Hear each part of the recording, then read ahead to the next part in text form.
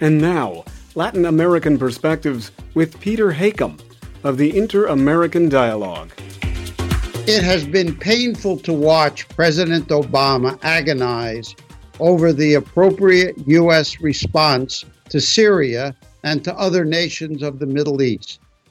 But it is no easy task to balance a complex array of goals and values, advancing democracy, ending humanitarian crises, defending international rules, and protecting U.S. security interests, all while trying to avoid undermining U.S. credibility and his own authority. Not so long ago, U.S. foreign policy decision-making was much simpler. For one thing, it was far less troubled by principle. The Nixon administration had no scruples about massively intervening in democratic Chile's 1970 election to defeat Marxist candidate Salvador Allende. Washington financed President Allende's opponents and media smear campaigns, openly bought congressional votes when the election ended up in the legislature, and did all it could to provoke the military's involvement. Once Allende took power, President Nixon gave an order to make the Chilean economy scream.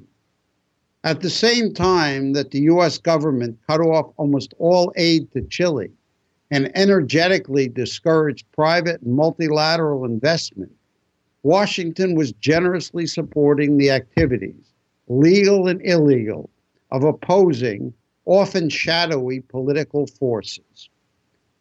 Washington's role in the actual coup in 1973 is still murky, but U.S. intelligence services had a strong presence in Chile. They were not there to mediate a peaceful resolution of the country's bitter strife. In the days and weeks following the coup, U.S. officials were well aware of the brutal tortures, murders, and disappearances orchestrated by the new regime, and fully informed of the killing of 2 jailed Americans. Secretary of State Kissinger derisively silenced the U.S. ambassador who expressed concern about the military junta's cruelty. He ordered him to stop the lessons in political science. Washington was indifferent to the fact that the Allende government was a democracy. No, it was not a perfect or even near perfect democracy, but it was surely among the most open and law-abiding countries in Latin America. It was a dozen years later, with President Reagan in the White House, that the United States recognized the hypocrisy of claiming to wage war in Central America in order to promote democracy, while at the same time ignoring General Pinochet's continuing brutal repression, and thankfully started to support a transition to civilian rule in Chile.